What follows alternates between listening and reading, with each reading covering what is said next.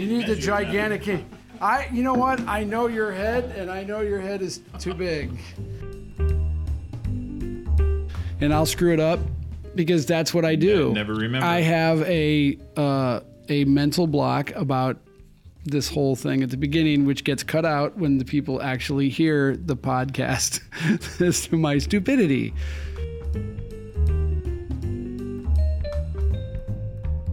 Testing 1, 2, 3 on my mic. Testing 1, 2, 3 on my mic. I'm Todd Meisner. I'm Todd Welber. And we're talking pictures. Today is an unusual episode because normally we don't let people in behind the curtain. And we have let one of our first listeners, John Wanglin, a pet photographer from Galva, Illinois.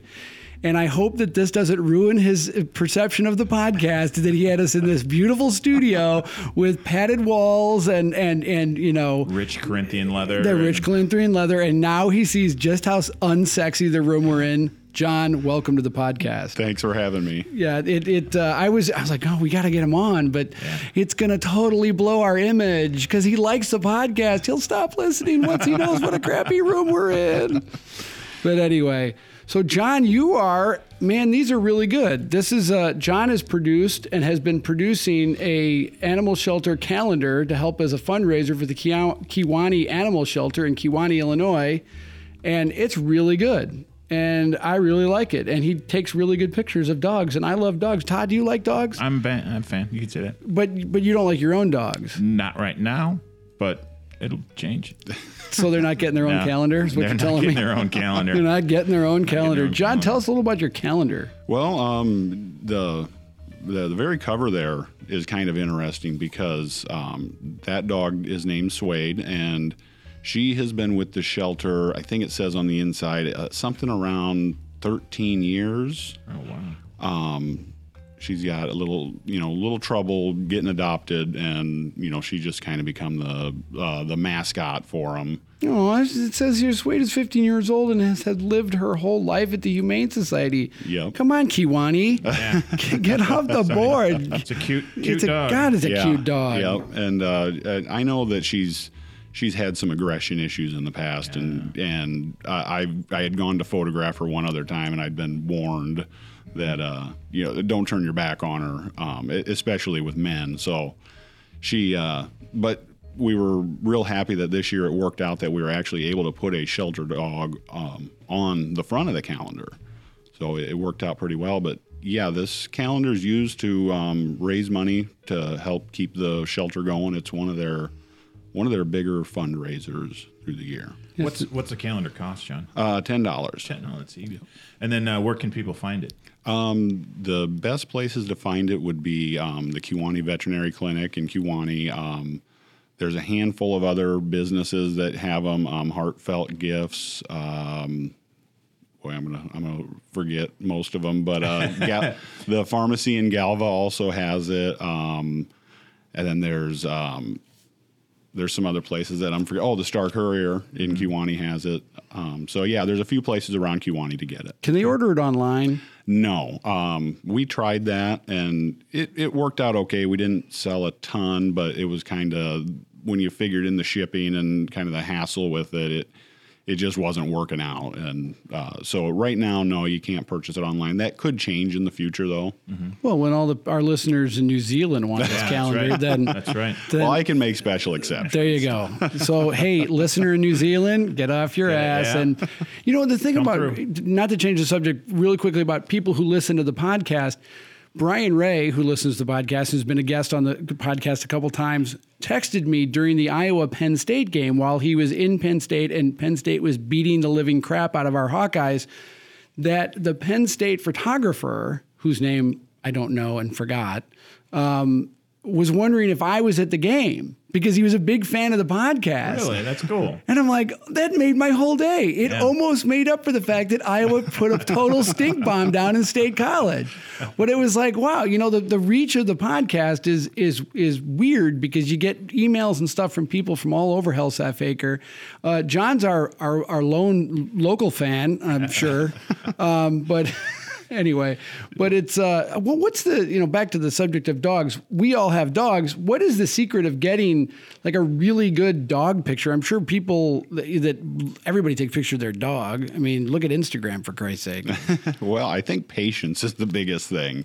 Just being willing to spend the time and to know that you're not going to come out of that photo session with 100 winning shots. You might get 5 really good shots that you like, and then you're going to have a mixture of other stuff that's okay, but maybe not the greatest. But patience. Getting down to their level, I think that's always the biggest mistake people make. At least when you see people trying to do what you'd say nicer photos of their dogs or whatever.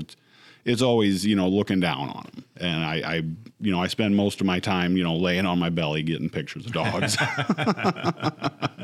And, John, I know I followed you on you're on Twitter, and you have an Instagram account too, don't you? Yes. Yep. Yeah. Big Block 109. Big Block 109 on Twitter, and you've got is Alfie still around? Yes. Yep. And that's a little Jack Russell Terrier mix or something. Yep. And you've really done, and that's I think a lot of us they're the willing models of our lives. They kind of get the camera pointed at them a lot, but I think you've really done a great job capturing him in different situations. And I'm curious a little bit about your gear. What are you using to shoot? My main go-to is a Nikon D600. Okay. That's my most of the time. Get out there and shoot. I recently picked up a 24-70 that I've been really enjoying. I kind of wish I'd have bought it a long time ago. And then I do a lot with the 85-1.4. And that's just a superb lens. Not always the greatest for dogs, since a zoom is a little bit better. Yeah. But then I also shoot. I got a little bit of Fuji gear, and I do like using that. It's maybe not quite as good for the dog. Sometimes the focus tracking isn't the best. It's not bad, but they're moving around quite a bit. But yeah, I see you brought in today. You got an X100T, and I enjoy my X100. I got an X100T too, but it is not the quickest focuser, quickest tracker on the block. So I was kind of curious as to what you use. I mentioned that 24 or 28-70s. You said 24, yeah, 24-70. That's probably a great lens for dogs. Yeah, that'd be a great lens for anything. Yeah, I ended up with I've got a 28-70, and it's the old. It's the one with the aperture ring on the body. I can't remember what version it is, but it's kind of a nice go between. But no, I was kind of curious. And then, do you ever try to light them, or is that? Yeah, I do try to light them. Sometimes not. That comes a little bit maybe more with my own dogs, where I have a little more time, a little more patience. So, and I do enjoy trying to light them and do a little bit different things. But sometimes when you're out on location with them, most of the time I don't get perfect model dogs. Right. Yeah, I imagine. Well, this one dog, Coco Collinson, looks like gotten either the hairs over its eye. Did Coco have an eye problem? No, I think the hair's just over its eye a little bit. He looks like he's winking at me. Yeah, it's like he knows something I don't know. Yeah, he's like 13-ish, and was originally adopted from the shelter. Wow. The thing that you're using treats to keep these guys' attention? Sometimes, usually if the owners bring some treats. I also have a duck call that I bring with, and that'll spilling the secrets there. Oh, there you go. Trade secret right out the door. I didn't think a duck call. That's a pretty good idea. I'm really impressed how often you've got two dogs looking, the same direction. And I'll tell you, dogs and kids, man, I don't get paid enough. I don't. When people call me and they're like, "Hey, could you take a picture of our family dog?" It's always like, I think I'm busy that day. Yeah. Call John Wayland. I know a guy. I know a guy. I got a guy. He's in Galva. He'll be here in a half hour. Meet him halfway. Yeah. Because it's mine, and it's you have the owners there with you, obviously, so that helps. Usually, my wife's off doing something more important, and I've got the dogs, and it's. one wants to do it and the other one doesn't want to do it, or they don't want to look at me, or they're, do you pull out the treat, then they come towards you and you're trying to shoot them with a 70 to 200 and you're like, just stand still. I'm trying to drop the phone, because what I really like, I'm a big drop the background guy. Yeah. I mean, it's depth of field is a big thing for me. Yeah. And I think that you did a great job of. I went off my microphone there, and I was bitching to you about not being on your microphone earlier. But and your backgrounds and your context are good. It's just a really well done calendar. And didn't you this summer do like where you invited people with their pets to come out? I mean that's gorgeous. That doesn't get better. October, Cody Williams. This dog has got blue eyes. This is an Australian blue heeler, right? Something Some like kind of that. mix, yeah. My wife won't let me get one of these dogs. I want one of these dogs. I met one in a bike shop in Iowa once, and I thought it was the coolest dog. No offense to my dogs. They don't listen to the podcast. Yeah. I don't let them on the internet. Cody probably does, though. Yeah, you're probably. As those dogs. Yeah, you don't want to leave them alone with computer access. Yeah, no, that's right. Just buying stock. Dog porn. Who knows? Yeah, dog porn. But that is just, it's framed so beautifully. With the path.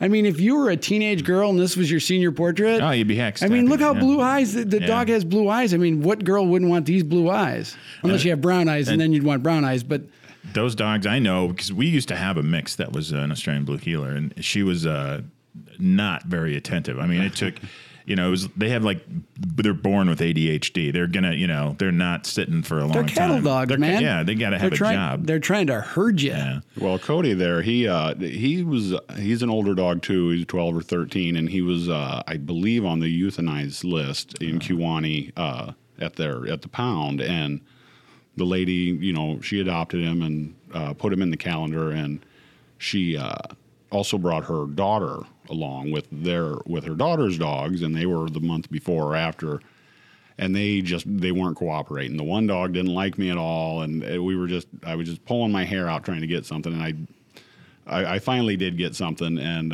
then it was Cody's turn, and Cody was just lay down and smile for the camera. Wow. And that was it. Bing, bang, boom. Yeah. Yeah. Going back, I'm go sorry. ahead. No, you go ahead. Going back to that thing in the summer, didn't you do? You invited people to come out with their dogs and get photos, and I want to say that was down in Aledo. No, that was over in Kewanee too. Okay. It was a little project I called Faces of Forever. Something I'm kind of playing with. Still trying to decide how much I'm going to do of it or how feasible it is. But yeah, it was with another rescue group, Pities in Need of Kennels. Mm-hmm. And we just invited people in. They donated, I think it was $10, and we did a quick portrait. And then they got, I just put it online for them to take and put on social media. I think I gave them a little Instax photo too. And so, yeah, that's something I'm still kind of playing with and trying to determine how much time I have to do it and how often I can do it. Cool. How do the dogs get picked? Right now, it's pretty much first come, first serve as far as the people who volunteer for it. Now it's getting busier, or it's getting more popular and gaining a little traction. So I don't know if this year, but maybe the following year we may have to do like a lottery just to try to make it fair, because We've got people who have been in it multiple years, and this year was the first year where I said, no, you can be in it multiple years, but you got to have a different dog or cat, and so that's what we try to do this year. And I haven't quite decided how we're going to do it all next year, and but yeah, it's. I heard the word cat. Wait a minute. I don't see no cats. I don't see no cats in here, man. There are no cats, and I'm glad you brought it up. It's like a whole nother category. Cats, not right. Well, they get their own calendar. Dogs and cats living together in the same calendar. Right. I don't think so. Who wants to flip open to April and all of a sudden there's a cat?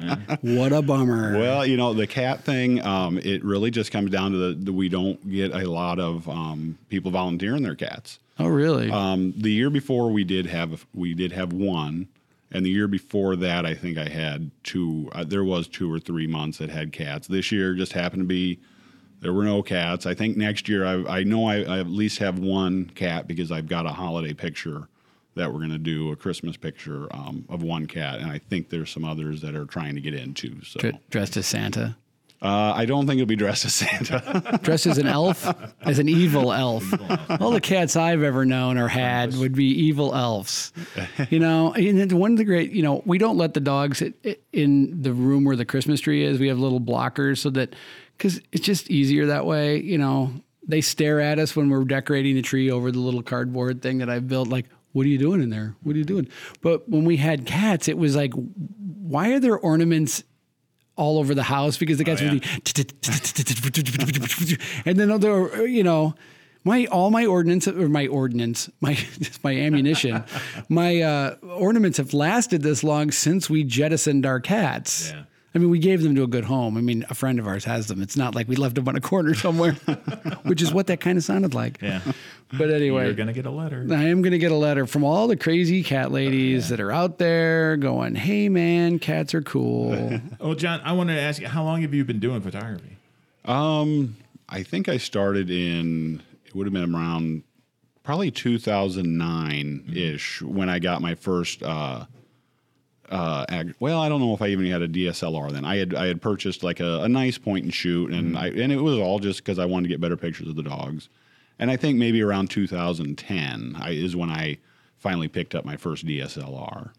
Nice. And what do you do when you're not doing this? I work at John Deere over in Davenport. Oh, okay. Yep.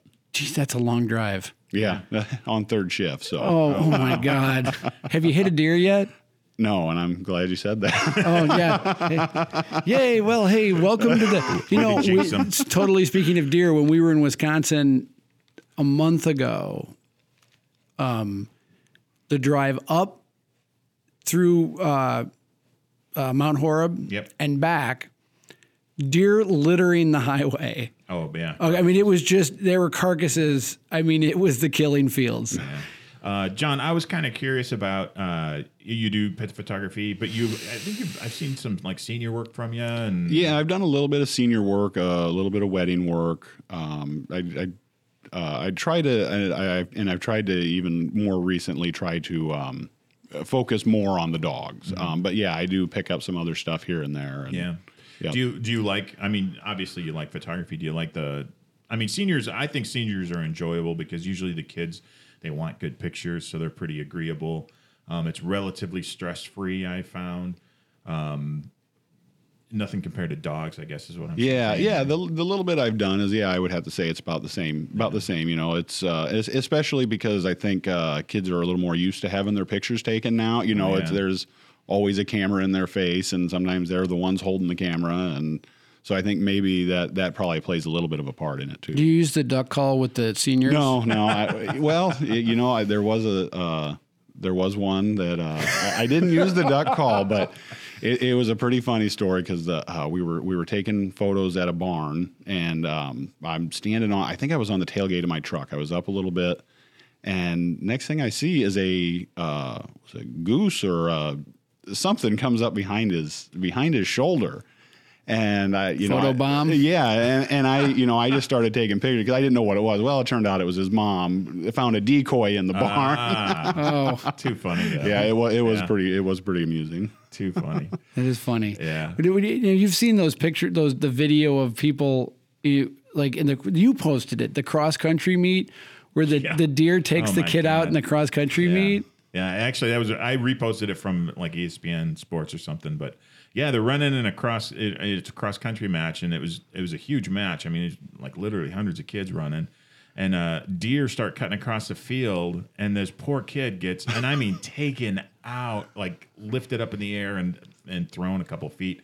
Yeah, it just plugs him. Just terrible. Little Jimmy, future state champion, knocked out by a deer. And it looked like broken ribs. Like that's how hard he hit him. I mean, just crushed him. Yeah, I've covered a lot of cross country meets. And other than the kid who collapses at the end, which is, it's mostly just kids who are in good shape and really skinny hitting the tape, and that's the end of it, or hugging somebody. But occasionally you get the kid that crawls across the finish line or something that makes it a little bit different, but never have deer come running across.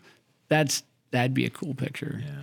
And of course, the person that gets it's always a guy with an iPhone, like half a mile away. Shooting vertically. Yeah. So, what do you do when you're not shooting dogs? Mainly, I photograph my own dogs and go to work. What do you work at John Deere, but what do you do at John Deere? I'm a painter there. Oh, okay, Yeah. cool. Do you wear the big suit? Yeah, I've got the big suit and everything. You got the That's helmet. such a cool job. Yeah, it's Well, I mean, it's cool to me because years ago, the photos you never get to take. Sometimes you see them and you go to take them and they disappear, but they remain in your head as this award-winning image. I was over in the plant. East Moline's got a paint box too, don't they? I would imagine. Yeah. Okay, so I think I'm in the East Moline plant. It was for 24 Hours in America or whatever it is, a book I worked for. But anyway, the Deere had allowed me to be in, and they thought, well, the painting room would be a cool picture. And I walk in, and I've got this Deere guy right on my shoulder to looking around to make sure that and nothing's out of place, to make sure we don't photograph anything that makes John Deere look bad. And I look up, and there's a guy in John's full paint suit waiting for a piece of equipment to come into the paint box, and he's reading the dispatch. And he's sitting in a chair in a full paint box. And I go to raise the camera, and the Deere guy sees me doing this. He steps very gently. He steps across me. Now he's between me and the guy, and he hits the glass, and the guy pops up, and I'm like, oh, son of a bitch. It was such a great photo. Yeah. This, American, he's hey man, he's just chilling, waiting. I mean, he's reading the paper, and he was reading our paper. It wasn't like he was reading the Times. Right. He was reading our paper, and I was like, I still see that picture in my head as one of the great storytelling photos that got blasted by some PR flack that didn't want it taken because it would embarrass. Some guy slacking. Yeah. Hey man, what's he going to do? It's not like he was doing that with a piece of thing to paint. Yeah. So. John, other than I know Alfie. You said dogs? Oh yeah, so I've got Alfie. He's our second youngest. Then we've got Scout. She's the newest one. She's been in our house a little over a year now. We've got Pete. He's getting ready to turn 13. Oh wow. And then we got Miles, who's a lab. Oh, wow. Or a lab mix, and so he's our biggest dog. Everybody else pretty small. Yeah, you got a whole clan there. Yeah. But so you said a lab mix, and what are the other two? They're rat terriers. Rat terrier, okay. Fox terrier mixes. Okay. Yeah. All right. Yep. So that's and do you guys get a big fenced-in yard then? Yes. Or? Yep. Well, we had it fenced in a few years ago, and it was just great. Oh, yeah. It's the first thing I do whenever I buy a house is fencing in. That's Pete. Yeah.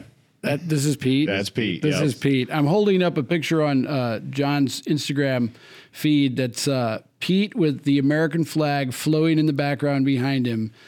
He just looks so patriotic. I typically don't do photos like that where I, mask in a background or anything like that. But it was during the election, and it was kind of a joke. And I think everybody had kind of had their fill of election stuff. I think I voted for Pete. I would say I would have voted for Pete. I think I voted. I think I wrote Pete in. I think after I saw this, I wrote Pete in because I didn't want to vote for the other two. Do you just said did you mask that flag in? Yeah. Oh yeah. wow, that's excellent. So are you Photoshop or what are you using? Lightroom's my main go-to, and then of course, Photoshop for anything like that. Nice. I remove a lot of leashes out of photos and stuff like that. I was gonna ask you about that because in the calendar it looks like everybody's off leash, which probably is not always the best. No, I typically don't encourage people to go off leash unless it is. I'm very upfront that that anything could happen. They could this is all new, and right. So most of the time everybody's on a leash, and I usually I go in and Photoshop them out. Especially because a lot of these pictures are shot in kind of wooded areas. Squirrels have a tendency to cause problems with photo shoots. It's like squirrel. Yeah. Pay attention. The treat's over here, but there's a squirrel somewhere in the area. Yeah. How long have you used Lightroom? I was I think version 3 is where I came in, so I haven't used it from. Yeah, I picked it up pretty early on, I think, into starting with photography. I just learned one of the dumbest things on Lightroom that really changed my workflow. You have to turn the computer on? Turn the computer on, a big help. Save stuff? No. Under the camera calibrations, there's a set of, and I can't remember what they call it, but it's camera settings, either camera standard, camera portrait, camera neutral. And I am amazed at what a difference it's made to start. It's the first thing I do now is go in and readjust, because it starts, I think the default settings like Adobe Standard or something. And I was amazed at, especially with my Nikons, the quality, the image quality is a lot better. There's so many little itty bitty tweaks that will make you better, but sometimes you find them by accident. Well, and I think Lightroom, at least for me, it was intuitive to use. Yep. So it kind of discouraged me going and watching the tutorials and things like that. And you're a guy, though. I'm also a guy. I'll, You don't ask for directions? I don't. Nope. You almost got divorced over that once, didn't you? Yep. We don't talk about it. I'm going through the same thing with Lightroom, and it's funny that you bring that up because I just recently found that too. And I retweeted it out like I had really discovered gold.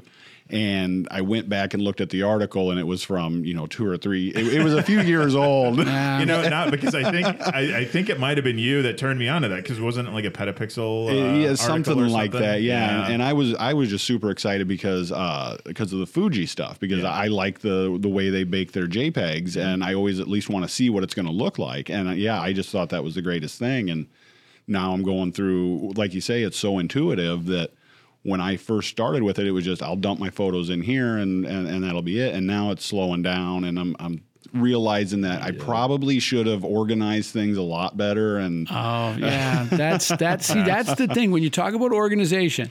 When I started shooting seriously with an iPhone, I was all over the place. I'm like, there's got to be a way to organize what you do, and so I only use Aperture for the organization of my iPhone pictures. So I use a PhotoSync. I think we talked to Brian Casella about, that was the FTP program. But anyway, use PhotoSync to get the pictures off, and it automatically fires Aperture.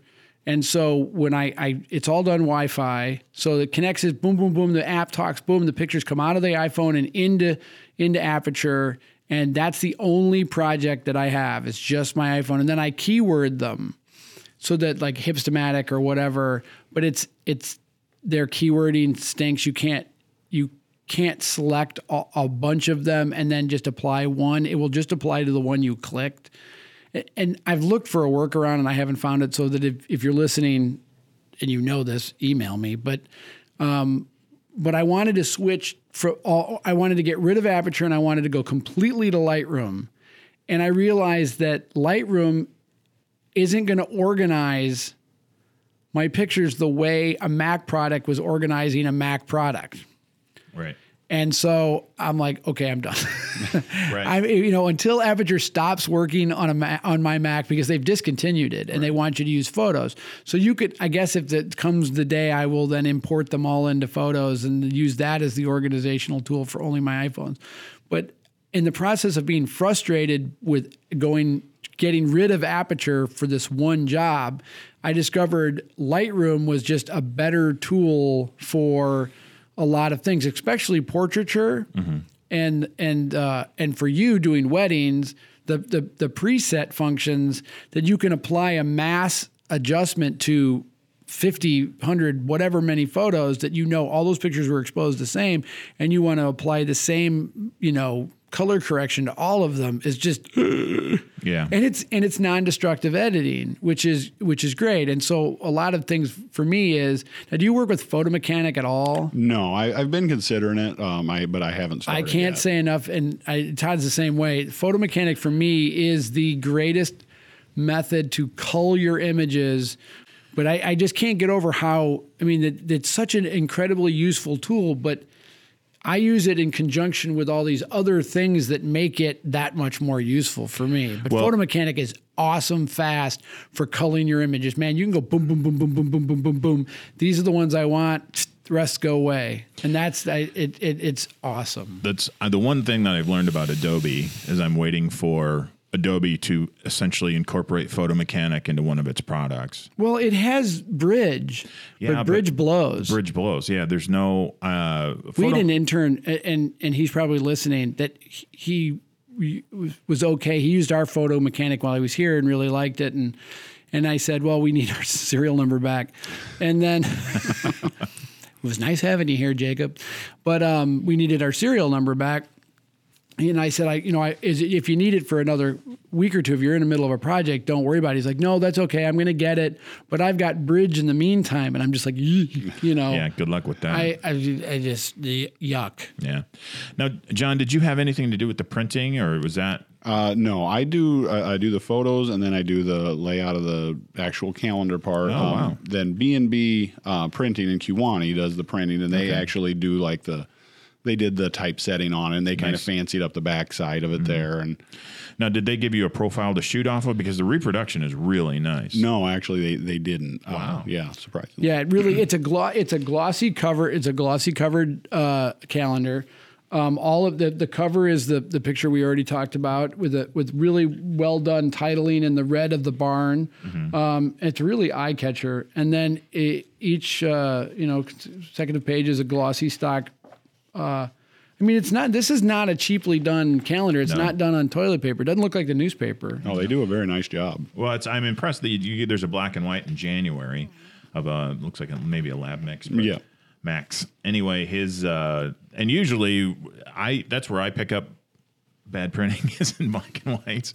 It's a good clean print, and it looks super nice. How did you get into doing this? What happened was a few years ago, I want to say 5 or 6 years ago, the shelter got into some real financial trouble. So I was coming home from work one morning and seen before I left work that they were in a bunch of trouble. And so I had gone over there, and I had the idea in the past that I always wondered why they didn't have like a Facebook page or any sort of social media stuff. And so I went over and I dropped off a little donation just to try to help them out. Then I offered to start up a Facebook page for them and try to help promote them that way. Then me and another lady who actually she started doing the photos first, we decided to restart their calendar because they had done it in the past. They just got away from it. They had done it the year before or 2 years before and got real behind. They got it out real late. They didn't get it out till late December or something, and they just decided. Yeah, calendar junkies like their calendars when they want their calendars. Right. So the other lady, she did it for the 1 year, and I did the layout part of the calendar, the actual calendar part for her. And then the next year, she was having trouble finding time to do it, and I said, "Well, you know what? I'll just go ahead and take over." And I just advanced. I just got to November, and Ninja and Jack Foley. Can you imagine that? Is this dog going to get bigger? No, I think he's just. I think that's as big as he's going to get. Because this is just comedy. This is Mutt and Jeff going right here. Yeah. I mean, living with these two guys, the Foley house just must be a comic rocks. Just incredible because these dogs are just size differences. It's crazy. What lab mix, and the other one's maybe some sort of.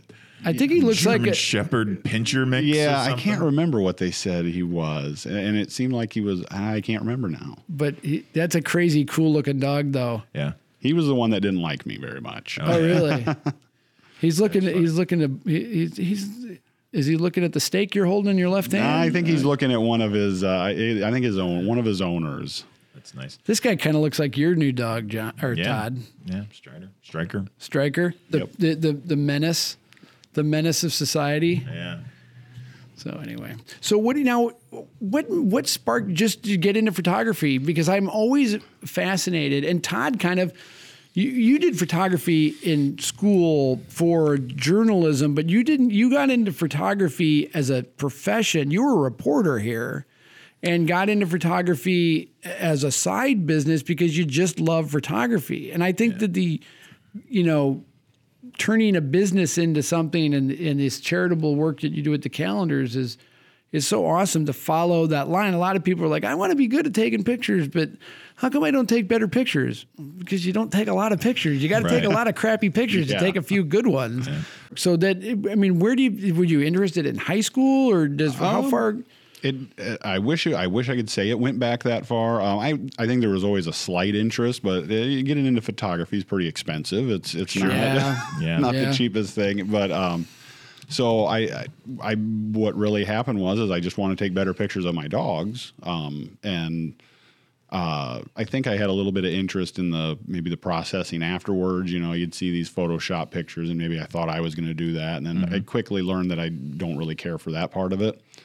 And so anyway, I did what a lot of people do. I went to Best Buy. I bought the Nikon. Well, I think it was a D3100 at the time, and whatever the 2 kit lenses were. And I thought I was a rock star. I was a photographer now, and quickly did I learn, I get out there and start taking pictures, and, they all suck. And I said, well, this is, why did I just spend $800 or whatever it was? And this is clearly a crappy camera. Right. Yeah. And has nothing to do with me. Yeah. And then I went online to find out what I was doing wrong or what and come across different all these instructional videos, and then all of a sudden I realized that wow, there's really a lot more to this, and I'm gonna have to study this. And then and luckily I stuck with it after that, and just kept doing it until I could and try to get a little bit better. It really is amazing, and you talk about this a lot on the podcast, what you can learn on the internet as far as if you need to know how to do something. Yeah. If you search hard enough, you'll be able to find somebody who's probably done it before. Yeah. And, sometimes you got to figure it out on your own, but it really is amazing. Pretty obscure stuff. And it's one of the things I was going to comment on is you've got a really nice command of light. And I think that's a skill that doesn't come easy. I see a lot of really poorly lit photos, even with professionals. And I'm always amazed at, it's like, wow, you really thought that was a good decision, that one. That was, but it's. What's even more amazing about it is the fact that because we're not shooting film here. No. I don't know. I think people get kind of panicky, especially in a professional. I mean, do you ever find like you get like the people become impatient with you? Oh yeah, that's a big thing that I'm trying to work with in my own head. Is you tell people, okay, the shoot takes an hour and a half or whatever it is, and I think they, for whatever reason, may think that as soon as we hit that mark, the clock's going to keep running a little bit more. And I feel people get impatient. And then part of it, I think, is on me because maybe I don't want to hold anybody up. I don't want to overstay my welcome, but I also want to make sure I get that shot, and I think that's a big mental thing that you have to just push through and make sure you get it. I think if anybody said anything on the podcast in the last 6 weeks, that's the most important thing, because I think that there's a what do they call it? With the sand, they call it. When you flip it over, hourglass. You got an hourglass in your head, and it's and you're thinking, okay, that person can see the sand in your head, and you think you're imparting your own anxiousness or whatever. I mean, let's say you got a kid in the pool, you're shooting a pace setter, which are our athletes of the week here at the paper.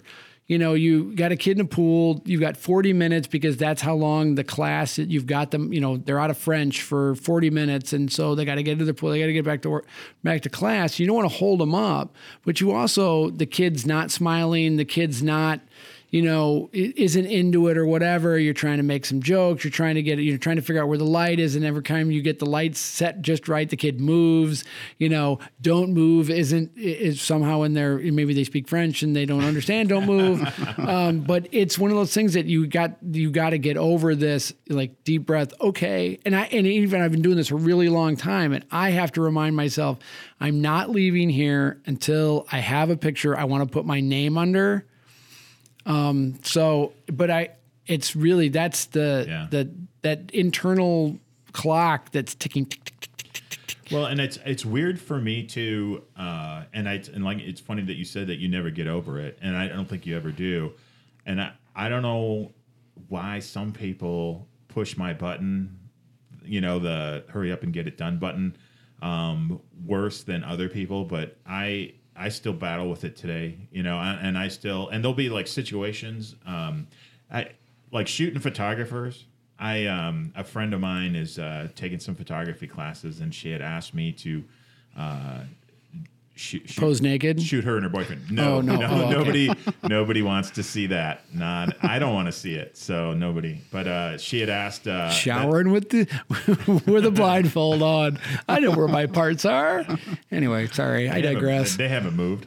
Much. I shot her, and for whatever reason, and she's a super nice kid, but I got all nervous and frustrated shooting her, and I was making mistakes and trying to move too fast, and it really took me, a minute or two to calm down. And then it was funny because then as part of for her class, she had to shoot a portrait of me, and I really struggled with having to tell her how I would do it.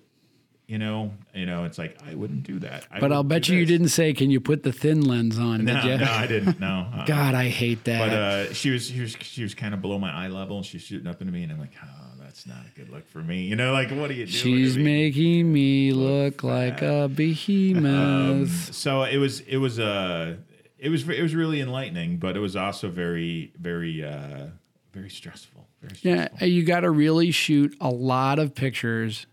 I think we've talked about the Ira Glass thing where 10,000 hours. Yeah, you got to make a lot of shit to be able to make something really good. And I look at my stuff that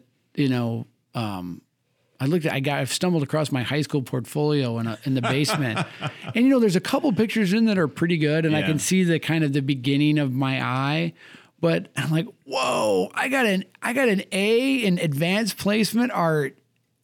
What were they thinking? Because this is and I look at at Festival of Trees over in Davenport. They have an art exhibit along with the tree exhibit every year, and I wandered through it because I like to see what high school kids are doing, and I think the level of artistry of high school kids that when they're painting and drawing has maintained a certain level. Yeah. That you develop an ability to paint or draw I think that's kind of a constant. Some kids are better than others, but there isn't somebody they're getting precipitously better because of technology. But the photography, on the other hand, is precipitously better than it was in 1983 when I was in high school. Oh, yeah. Because they're not shooting a 36 exposure roll of black and white going into the thing. And then you've got to go to math and you've got to do history and do all these things. So you've got all these other distractions and this was my assignment. This is what I got to shoot. This is what I got to turn in. And I think that some people are still making kids shoot film, and I think that's awesome. I think it's I think it's an awesome experience. I think it's a great way to teach patience and focus and composition because you have to be way more. I mean, I don't know how 10 frames a second with the D500, and it's like, oh, I got 100 frames, nothing. But the idea to be able to sit at a computer and look at it and study it and share it with people and kind of get people's ideas as opposed to being alone in your parents' basement in the darkroom. And you're kind of, I think the feedback is better. I think the technology is obviously better. I think that what they're exposed to is better. I mean, wedding photography, our wedding pictures sucked. Yeah, I know. In comparison. I mean, you got married in 89, right? Yep. I mean, no offense to my wedding photographer, God rest his soul. They were good for what they were. Yeah. But what they were, there was so... Charging by the roll. And it's the most artful photo that I think we have is we have like a double exposure. By accident? He ran up to the balcony and shot like an overview. And then he shot another photo of the two of our heads together and looking down. So we're like divine, some sort of images floating above the ceremony, looking down on it. And but it was, I bet in film it was probably hard to do. Do you still have that picture hanging over your bed? It is in our wedding album that I think I could probably count on one hand how many times we've looked through. Yeah. That's just the way it is. Yeah, that's the way it goes. But it's like this whole storytelling aspect that's why so many photojournalists are going into wedding photography after they either get downsized or get frustrated and quit. That they're bringing a whole nother level of storytelling to people's weddings. Oh, yeah. I mean, we've looked at wedding videos that people are that cinematographers are getting into doing wedding videos, and that redneck wedding video we watched, it was really Really good. good, yeah. I mean, they decided that they have a redneck wedding, and somebody spent a lot of money on a redneck wedding. And this guy is like 3 photographers shooting it, and I mean, it was a movie. I mean, it was really, really, really well done. All the music was copyrighted, ripped off, and I'm surprised that ASCAP hasn't showed up at his front door. But other than that, it was really good. But anyway, we digress. So what's you said the next project is? The 2018 calendar. 2018 calendar. Yeah, that's the next, the biggest thing would be another calendar.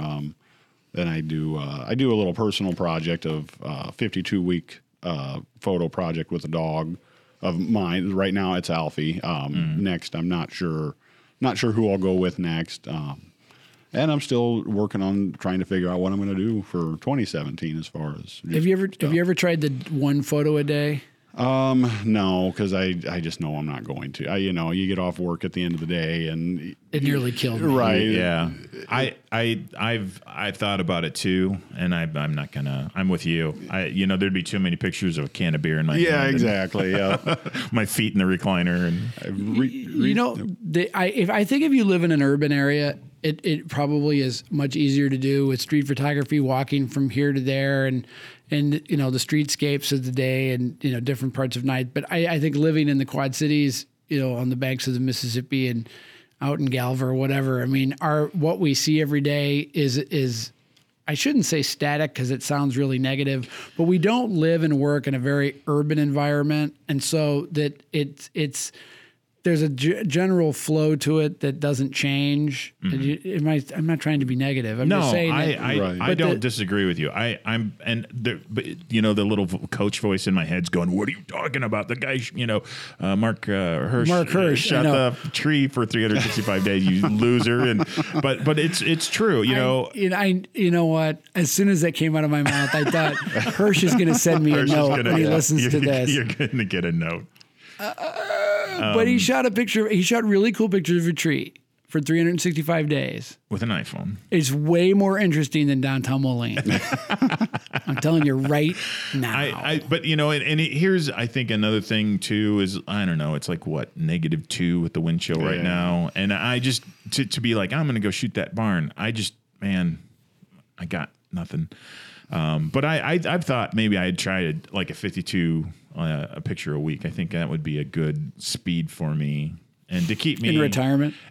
Well, and that's the weird thing is, I kind of miss the junk of shooting an assignment every hour, so anyway, I don't know. That's why you come in and do the podcast with us, because you get a little bit of a fix. That's right. Well, that 52-week project is I picked up on Flickr. There's a group, right, and we all do it. But even that, because you want to make something good every week, but then there's weeks where I phone it in, and it's an iPhone photo, and maybe it's not that great, but it's still, you're still getting through and moving through everything. But have you gotten to the point where you feel like you have a brand and that you want to make sure that the pictures that you put out in social media maintain a certain level of quality, that you do not want to have somebody stumble across a picture that was like lesser than you're capable of? Yeah, I think I'm becoming more aware of that here recently. Even though I still try not to take myself that seriously. If I'll post a photo up that maybe not my best work, but there needs to be some sort of context behind it. So if it's a good moment, but it's not the greatest picture in the world, I'm okay with that. Now, if it's if I'm playing with something with some sort of processing that I know looks kind of goofy, no, I'm not gonna share that with anybody. But yeah, no, I think I'm becoming a little more aware of that.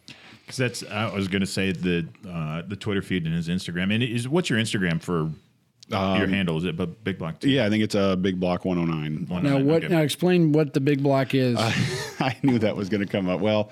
That's just a nickname I had in high school, and so when I started my Twitter account, I wasn't never really planned on doing anything with it, and so that was the name I went with, and I've been asked multiple times, why is this like this, and of course now I'm kind of into it. I can't really change it. There's nothing you can do about it. You're branded, man. Right? Yeah. I kind of hate that word, but anyway. No, but it's because I agree with you. Your work is usually never, a photo of the dog on your lap, or, I mean, it's usually something that I'm like, oh man, he worked hard on this. And that's one of the things whenever I post a crappy photo of my dogs, I'm always like, oh. Well, actually, what I did is I didn't want to mix, because I was stuck between the land of street photography and using it also for photojournalism, and my black and white, that I ended up taking the dogs over to Aperture Dogs completely. So I moved the dog feed to a completely different feed. So now on my phone, I feel like I'm a teenage girl. I only not as pretty. That I have three. I'm managing 3 feeds on my phone. I've got the company's, right, and then I've got my own, and then I've got Aperture Dogs, and then every once in a while I'm like, oh crap, I haven't posted anything from the dogs. So then it's like I got to do something with the dogs or whatever. And like this recently, I shot a bunch of different stuff that was different, but all from the same day, and then got it into my phone. So then I kind of did what you do, did kind of an automatic, or I had it ready to go at a certain period of time, and then got it up their way and updated it that way. But you can follow John at Big Block 108? 109. 109. What is the 109? My house number. Oh, okay. There you go. So John Stalkers can now find Right. it. So Big Block 109. You can find the Dispatch at Dispatch Argus on Instagram. You can find Todd Welvert at Two Rivers Photo. Two Rivers Photo. You can find my dogs. They're adorable. Aperture Dogs. And then what else we want to promote? Let's replete where we can get John's calendar to people. You can get it at the Kewanee Veterinary Clinic in Kewanee, Illinois. You can pick it up at the Galva Pharmacy in Galva. You can also pick it up at the Kewanee Animal Shelter in person, and various other stores around Kewanee sell it. Cool. It's awesome. Cool. It's a great calendar. And we've wanted to get you on for a long time, and I'm glad we got you on. And you came in, and I know third shift. What time did you get? What time you going to bed? Did you get up? I went to bed already for I think I got like 2 hours of sleep, and then got up and came in. Yeah, man, I remember second shift was bad enough, but third shift is just like a mind-bending experience. Yeah, the weekends are tough. Yeah, I bet. So you go. So Saturday and Sunday, are you off then? Friday night and Saturday night are my days off, and then Sunday night I go back into work. So yeah, that's kind of the worst part, is losing your Sunday. Yeah, that would be rough. That'd make NFL football a little hard. Are you sick of the color green? We don't do a ton of green over there. Oh, you do yellow. We mostly yellow, but we do quite a bit of green, but not obviously what like East Moline does. So. Yeah. Before we finish, I had a thought in my head earlier when you were talking about his use of light. And do you find that anything that you do with the paint comes into play? I mean, I don't know. I mean, is it you're painting these big pieces of equipment and these parts and stuff, but you're still applying paint evenly and making sure that it's right. And light plays a big part in that. We have a fairly well lit booth, and you have to look for the different reflections on it. And I maybe since I have taken up photography, I notice that stuff a little bit more with how how the light looks on the paint, because that's going to tell you if you did a good enough job. So I suppose there could be some sort of small connection there. Interesting. Yeah. Cool. John, thanks for coming on. Well, thanks for having me. I'm Todd Meisner. I'm Todd Welvert. And we've been talking to John Wanglund and about his calendar, Kewanee Animal Shelter 2017. If you're in the area and you can pick it up, please do. It's for a good cause. Thanks, everybody. We'll see you later. Bye-bye.